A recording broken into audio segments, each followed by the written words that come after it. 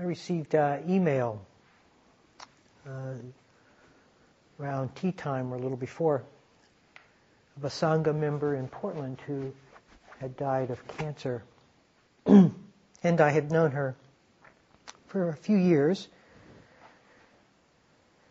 She went through a illness a few years ago in which the doctors gave her a limited prognosis. And then she rallied. The doctor said that she had gone into some sort of remission.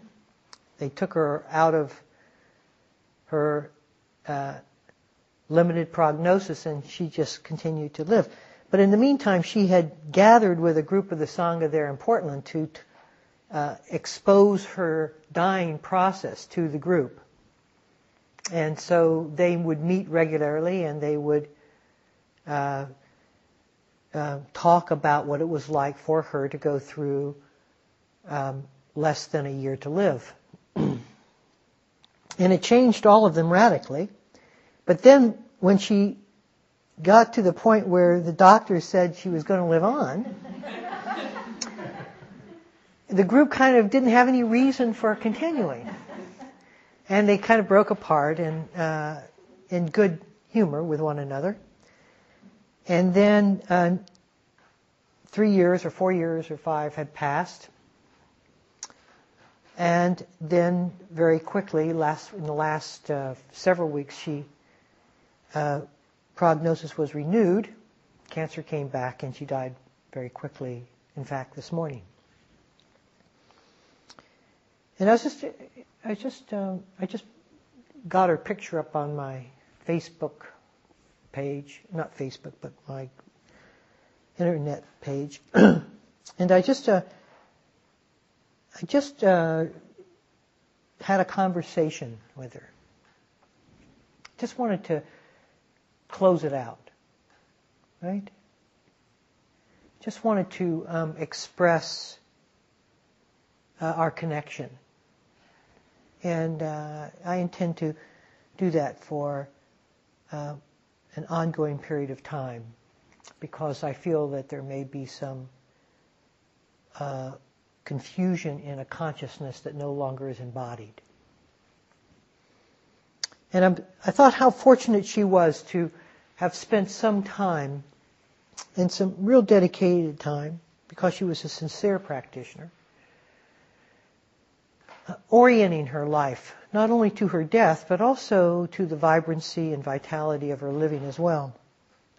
And how few people actually have the opportunity to orient themselves like that when they do die. And that it's a tremendous gift to be able to do that. I have a psychic friend who can see into his past lives and has said that he had one life in which he drowned and he can still feel the confusion in his body this life from the drowning and not knowing what had killed him in the previous lifetime. And so I think much of what we carry with us may be confusion of unknown origin, may be terror of unknown history, of an unknown history. And that this vibratory process called life and body carries the remnants of whatever we have been, and not only this particular limited form, but on as well. And that can be extraordinarily confusing as we try to locate the reasons for whatever it is that are happening, trying to pinpoint the cause, when we don't see any cause, when we don't have any obvious reason, when there's the history that we are living doesn't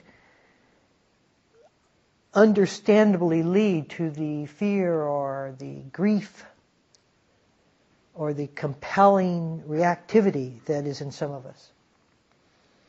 And I'm very strongly in favor of dropping the need to have to justify anything when we feel a certain emotional response in ourselves. I think the reason that we feel we have to sort of turn around and invite a satisfactory cause to what we're feeling is because we really don't want to feel it on its own terms. If we can explain why we're having to feel it because of some cause, my mother, my father, or some incident that happened later in our life, then we can justify having to feel the feelings we have. But it doesn't do anything to the feeling to justify it. Doesn't make it any less or more comfortable. And we're still left holding the bag of our feelings, you might say, of our emotions. And I think there's a maturity that is necessary for us to be able to look at our life with a more exactitude, with a more immediacy, than trying to give it some longitudinal reference. We all carry the baggage of our past. We all carry perhaps countless lifetimes of the hardball that life plays with us. Right? It's played hardball with all of our lives here, and I'm sure it will continue to into the future. It's not an easy game, life. It's hard for everybody. It's hard for the wolf, it's hard for the frog, and it's hard for the human to live. It's a hard thing. And to acknowledge that we're all in this together, in that sobriety, and not to try to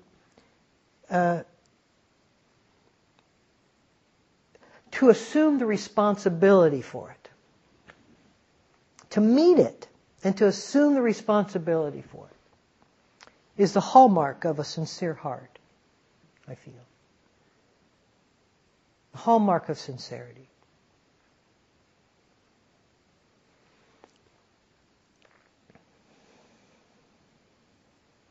We're doing something that's extraordinarily difficult by any measurement.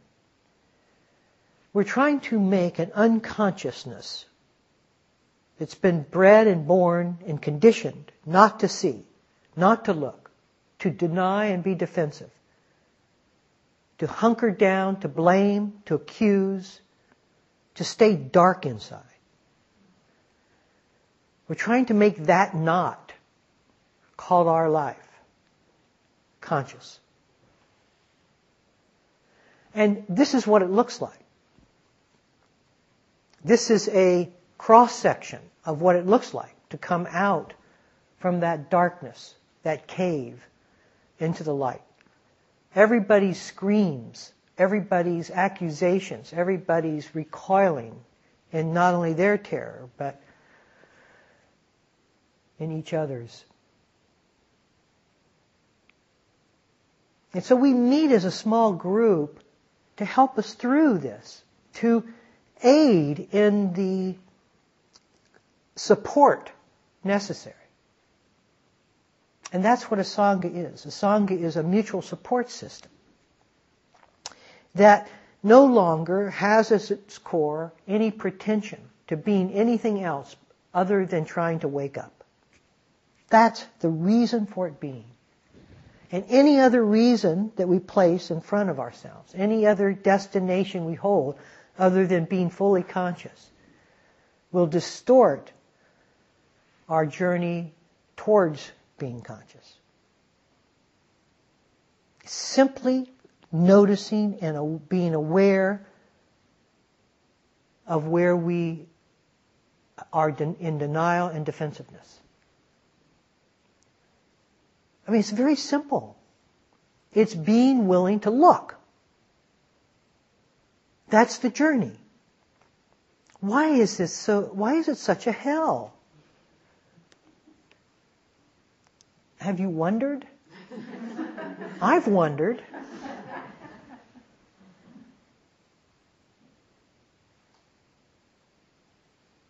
You see, somewhere along the line, we made a pact with Mara. Mara is the Buddhist equivalent to the devil. but actually it's just the dark areas and shadowy areas of our own mind. So our pact went something like this. We get control over our life, and in order for us to have control, we can't be in touch with reality. That's the pact we've made. So we get control. We just can't have control over reality. So what we get instead is a narrative, a word story of our life rather than the actual thing. And we have lived with it with such resolution and such absolution that it has taken the place of reality. In fact, it's so used to it that we really don't want to go back to reality. The problem is, in order to maintain that, we have to be completely unconscious. We have to be asleep. We have to be dead to life.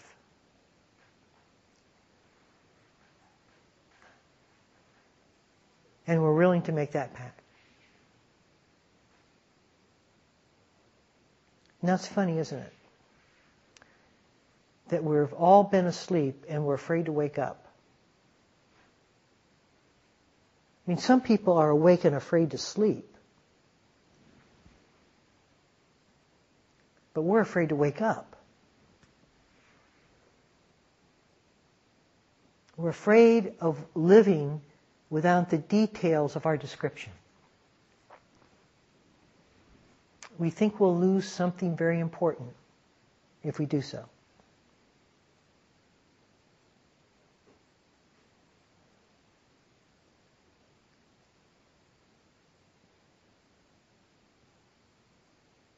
And some of us make a conclusion that there is no possibility of waking up. In fact, there's only the dream.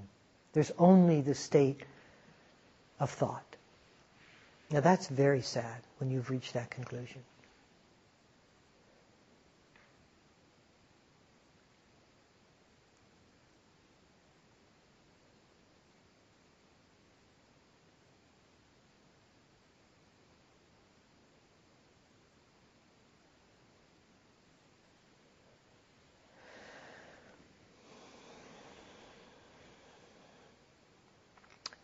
Slowly, some of us feel our hearts stir. Somehow from the ashes of our sleep, our hearts stir. Somehow. Life gets in sufficiently so that we question. In our sleep, we question whether this is all there is. We question whether there is something else. Some other form, some other representation, some other way that life can be lived outside of this encased and enclosed story I have given it.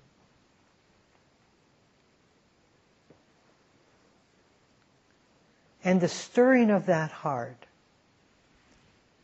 the hallmark of the stirring of that heart is sincerity. And sincerity doesn't look pretty. It doesn't look like the way this course should go. It doesn't look like, now I'm walking the straight and narrow. I'm being sincere. No. Sincerity is the willing to be radically honest with however it is. And some of you will come into interviews and you will say to me that, whatever, as if you'll say something about your life, something about what's been going on. It'll be absolutely authentically true, but the way you'll be saying it is that you'll almost be ashamed of the truth of it. As if a good interview, it should have had a different ending. And to me, I am absolutely delighted inside because I don't care about the ending. I care about the truth of you're willing to look at it and to admit to what it is that's happening. That's all. Because then I can work with that. Then I've got something that you and I have got something absolutely together. We are connecting, not in where the story's going or how far you think you are from any kind of realization or how awful you think you've been in your practice or whatever. But the truth of that, the truth is where we can land together. And it doesn't matter to me whether you say, oh, I just don't have any intention to awaken whatsoever. And some of you do say that. Some of you say, you talk about awake. I have no desire at all to awake. And you're just kind of fed up with my rap, and you just, I don't give it to him. What you think of me, Rodney? I don't care about waking. So I think, oh, good. This is great. Okay, so let's look at this. You see? Now we start. We're rubbing shoulders. We're side by side in this thing. And others of you will come feigning a story that feels embellished. I'm not convinced in the authenticity of it. But you look in, you see, am I smiling at you or what? It's like, come on, let's get to the real. Let's get to the sincerity here. And it's interesting because teachers, we have groups. Sometimes the groups that gather are very experienced, and the ones that are most experienced in gathering groups are often the least willing to share their stories with others because they think that their stories indicate their lack of sophistication in the Dharma. And I'm thinking I'm thinking just the opposite. If you don't, you're showing your lack of sophistication in the Dharma. Because it's the sincerity to tell your story exactly where you are, which shows the hallmark of your growth and maturity. Not where that story is or how explosive or how awesome your insights are. That doesn't, it's the honesty factor. It's the authenticity. That's it. And all of this should take us there. You see? But we keep thinking that it shouldn't. It should be, we none of us, because of our doubt, in Carrie's explanation, we doubt our authenticity. We think more of the experience as a validity than the authenticity as a validity. We mistrust the heart's rawness of truth, which is having stepped out in the wakeful state, the reality check of life. Instead, we want some kind of content within our dream to indicate how awake we are within the dream.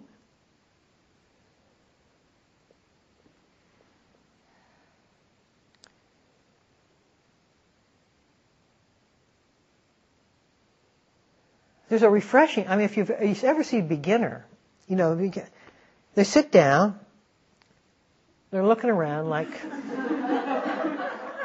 what's supposed to, nothing's happening here. They don't play around, they're not going to waste their time in it. And they're probably closer to being authentic in that moment than perhaps any other. Because in that quizzical state of, they're not willing to be BS.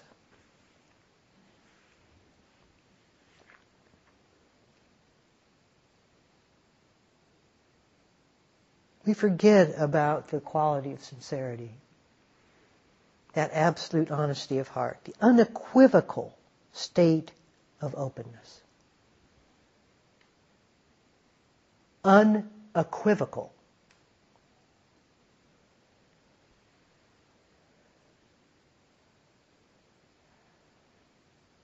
Because we don't think the facts of our life fit the blueprint of our destination. We think there should be other things occurring, other experiences that we're having to fit the journey that we have created towards the destination that we have assumed. Somehow, we start conjuring up what it means to awaken, and then create this kind of fantasy. When what it means is very simple. You just drop all that. And you're willing to admit what is going on absolutely. Just an absolute truth.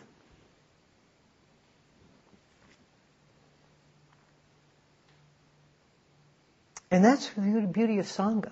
The beauty of Sangha is that it begins to, everyone is in it together. And when the pot is stirred, there's no special beans in a pot of beans. It's like,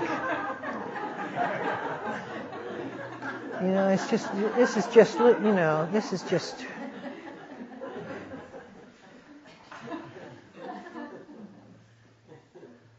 And we, at some point, I'm sure when people are new to it, they try to position themselves in different, but very quick, nobody's interested in that. Nobody lights up if somebody starts being arrogant. In fact, you realize the pain behind that arrogance, and you just hope that they realize it so that they can get down to being genuine.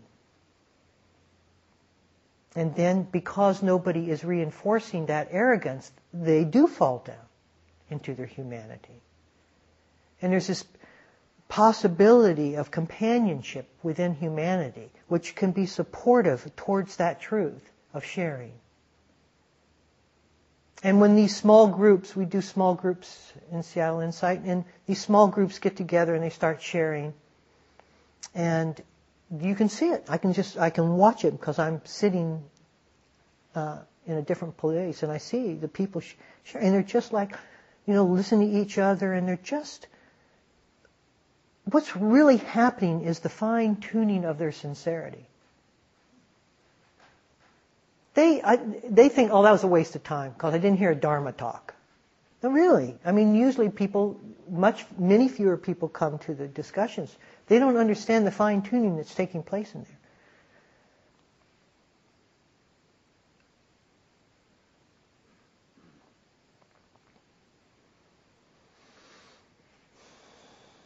So I have defined sincerity in 3 ways, and then I'd just like to speak about them if I could. One is acknowledging distortion without pretension. One is uncovering pain without projection. And the third is facing facts without defensiveness.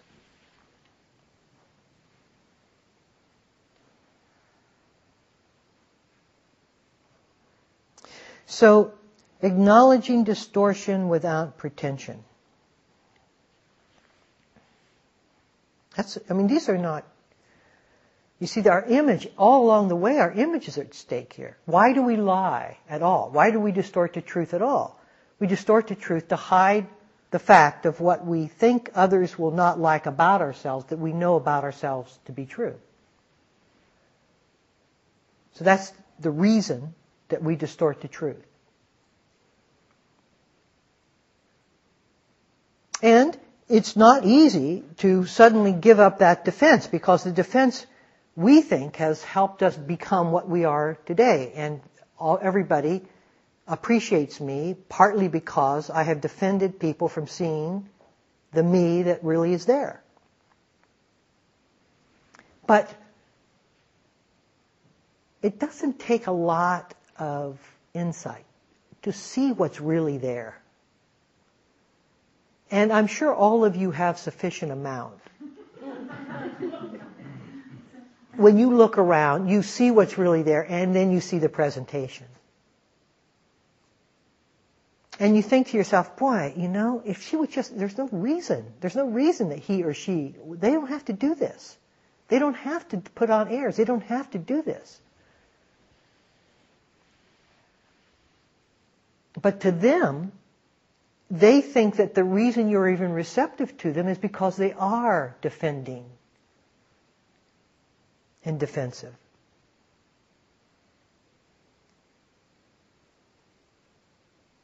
And that's why every time I'm in an interview and somebody says something that absolutely resonates, and you can just feel it all around the room because it's so true to that person and they're willing to expose themselves to it, I'll try to rush in and say, thank you for your honesty. Not missing a chance to reinforce the thing that really binds us together as a humanity, in which we can really share. Because everybody feels that too. Everybody feels the shared humanity of each other's pain. It opens all of our hearts. And it doesn't open all of our hearts so that there's a judgment except to the person who's speaking and we judge that person for... No, it opens all of our hearts to the person who's speaking as well as to all of us who share in that pain equally. And I can't think of very many areas of pain that aren't shared by all of us.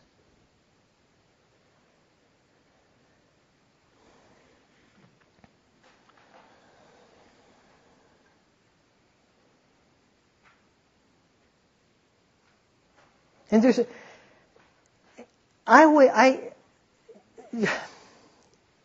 acknowledging distortion without pretension. I mean, I would often pretend, because I, like everyone else, as I was moving through my Dharma practice, felt that I wanted to impress teachers or impress other students. But I would go back into my room and I just feel awful. I just feel like, I don't know. What's going on here? There was something in me, and I hope it's also, I can awaken it in you if it's not there already. That a deep sense, it just said simply, this is not worth it. I don't care. I don't care what you think of me. It's not worth it. And the body feels that. The body feels it. You can feel it expressing itself energetically. When you're with someone and you are having a conversation and then you say something a little off, suddenly the body, the whole sensation within the body, the whole energy vibrancy of the body changes. Because there's no longer a connection. You can't distort the truth and stay connected. And you feel that separation. You feel the split. And then if we tune into that, we'll immediately get back on course. Because there is no greater joy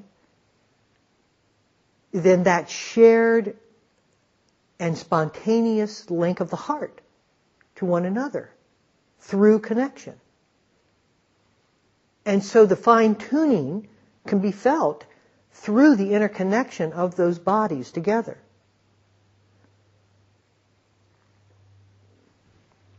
If you tune into the body, it gives you an indicator of our level of honesty and sincerity.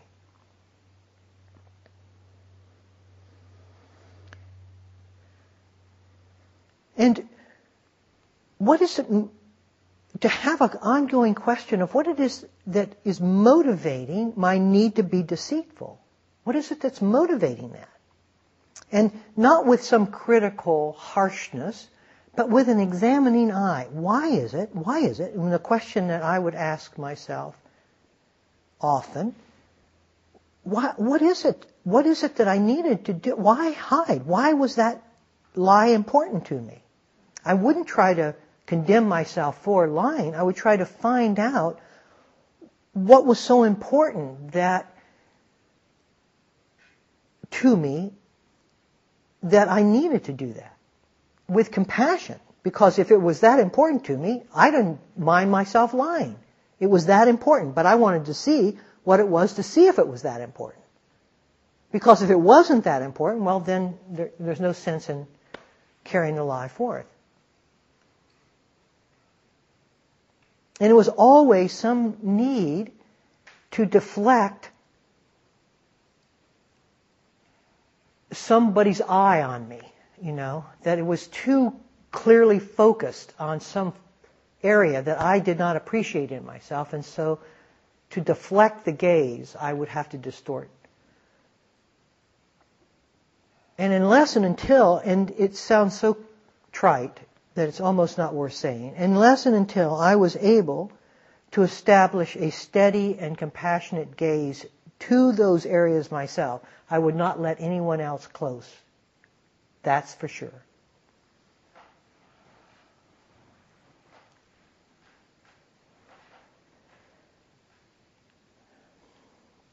And then we move into the second, and then of course acknowledging distortion without pretension is huge. I mean, I could do a week on it.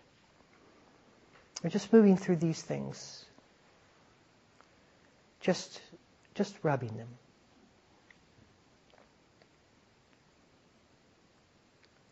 There's the pain without projection. Pain without projection, you see, you can just feel it. You can say, all the reasons that I'm the person I am, it's so nice to be able to have parents that we can pin the tail of our blame on. Isn't it?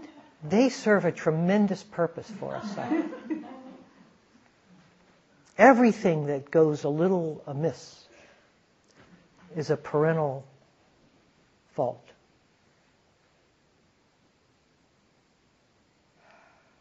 And why is it? What is it about an emotion that is unable to be held? That I'm so afraid of the implications of this feeling, of this pain, of this contraction within me, which is often just an assumption that I have based myself on. What is it about the emotion around that assumption and the assumption itself that it's too hot to handle? What is it about that? You see, I want to know that. You see, that was sincerity.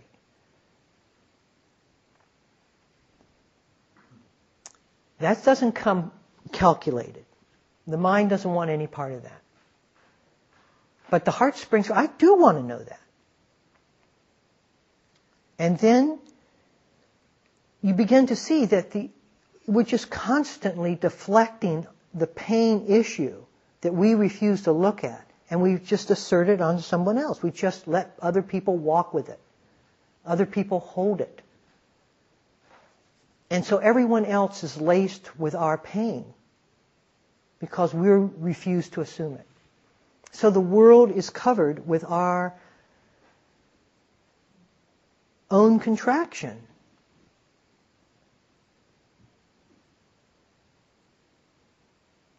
Well, you get to the point where you see that. You see that. And you just say, that's it.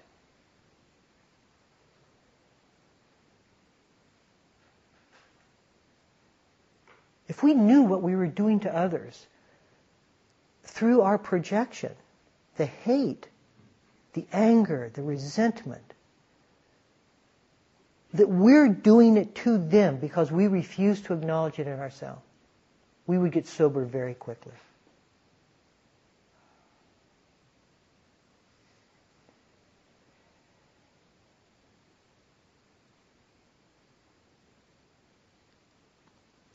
One facet of that projection is our opinions.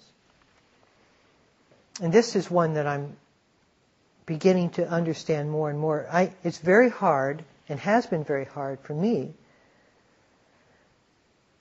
to honor people's opinions when they are based upon the kind of conclusions that they draw about the world. For instance, to me it's a no-brainer, and this is just personal, no-brainer that universal health care, it's a no-brainer that everyone should have health care, right? Why would you want anyone deprived of health care? It doesn't make any sense to me. It's like, I'm sorry, it's not an arguable fact from my point of view. And yet there's a whole group, large population of people that think just the opposite. And I just can't settle with that, right? I can't settle with the fact that their opinion could be equal to mine. All right? So then I had to, it was really hard. So wait a second here. My view is a view. It is a view built upon years of experience. It doesn't matter what it's built upon. It's still a view. It's a view that does not hold the complete story. It does not hold the complete story. It holds, if I had lived their life, whoever they are, I would hold their view. And it wouldn't be the complete story either. So who is it that, it's one partial story talking to another partial story. And so, wait a second now. My opinion isn't any better than theirs. And my arrogance, and I'd love to, that's how wars, that's the causation of conflict. But to actually see the equality of opinion, to actually see that there is no opinion that's better than another, that it is just an opinion. It's amazing, isn't it? Feel the righteous indignation, the absolute dismissal of the other point of view.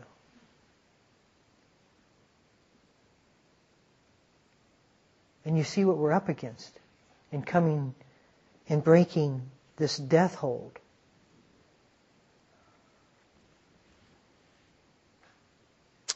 And the third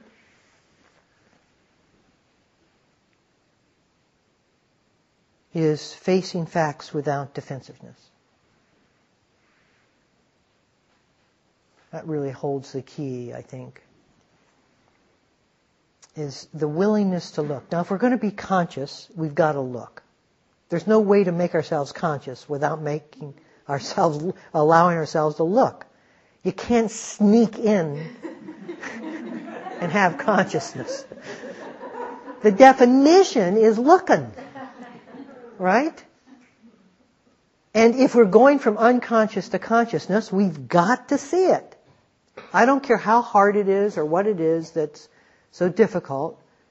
This needs to be some sense of this is the way, this is the alignment. In fact, many people who are going through very difficult phases in their life and lots of different activity within that phases, there's lots going on. They may be in the middle of a divorce, their kids are this, that, everything, or catastrophes are happening. And I say, okay, just catch as much as you can. Just little things, pieces flying by. Don't try to see the whole thing because you can't. You're in that state of confusion, and you're also being asked to act, and you're not going to be able to sort out just catch the glimpses, like little flicks of this or little flicks of that. That's enough. Catch whatever you can. Don't hold yourself accountable to things you can't catch. Just catch what you can. And that's true for all of us. Just catch what you can. Just that. Don't be so reprimanding, spiritually demanding on yourself because you weren't up for the task.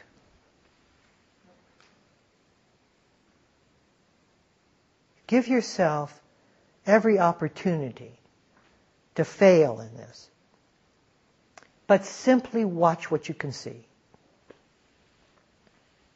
Little patterns, and you will, and they'll build up. It'll become more and more easily seen, whatever it might be. Whatever the pattern is in you. however difficult it might be to face it. Just catch a flick of it. The anger before the rage. Just catch it. You don't have to, that's not just like that. Like a firefly. Oh, I saw it. I did over there somewhere.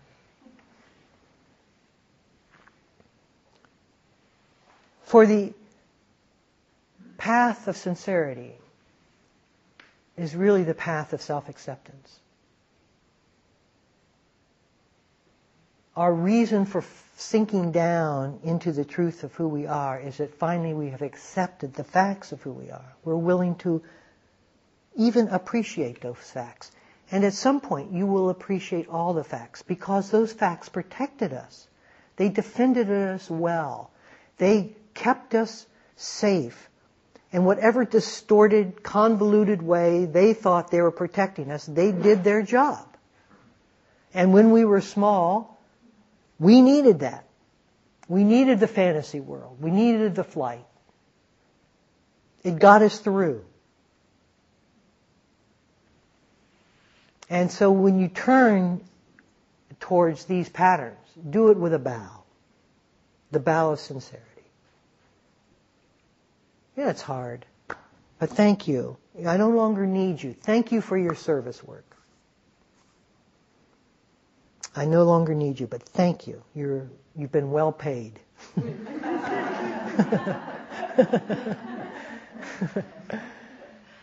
And thank you all for your attention. Thank you for listening. To learn how you can support the teachers and Dharma Seed, please visit dharmaseed.org/donate.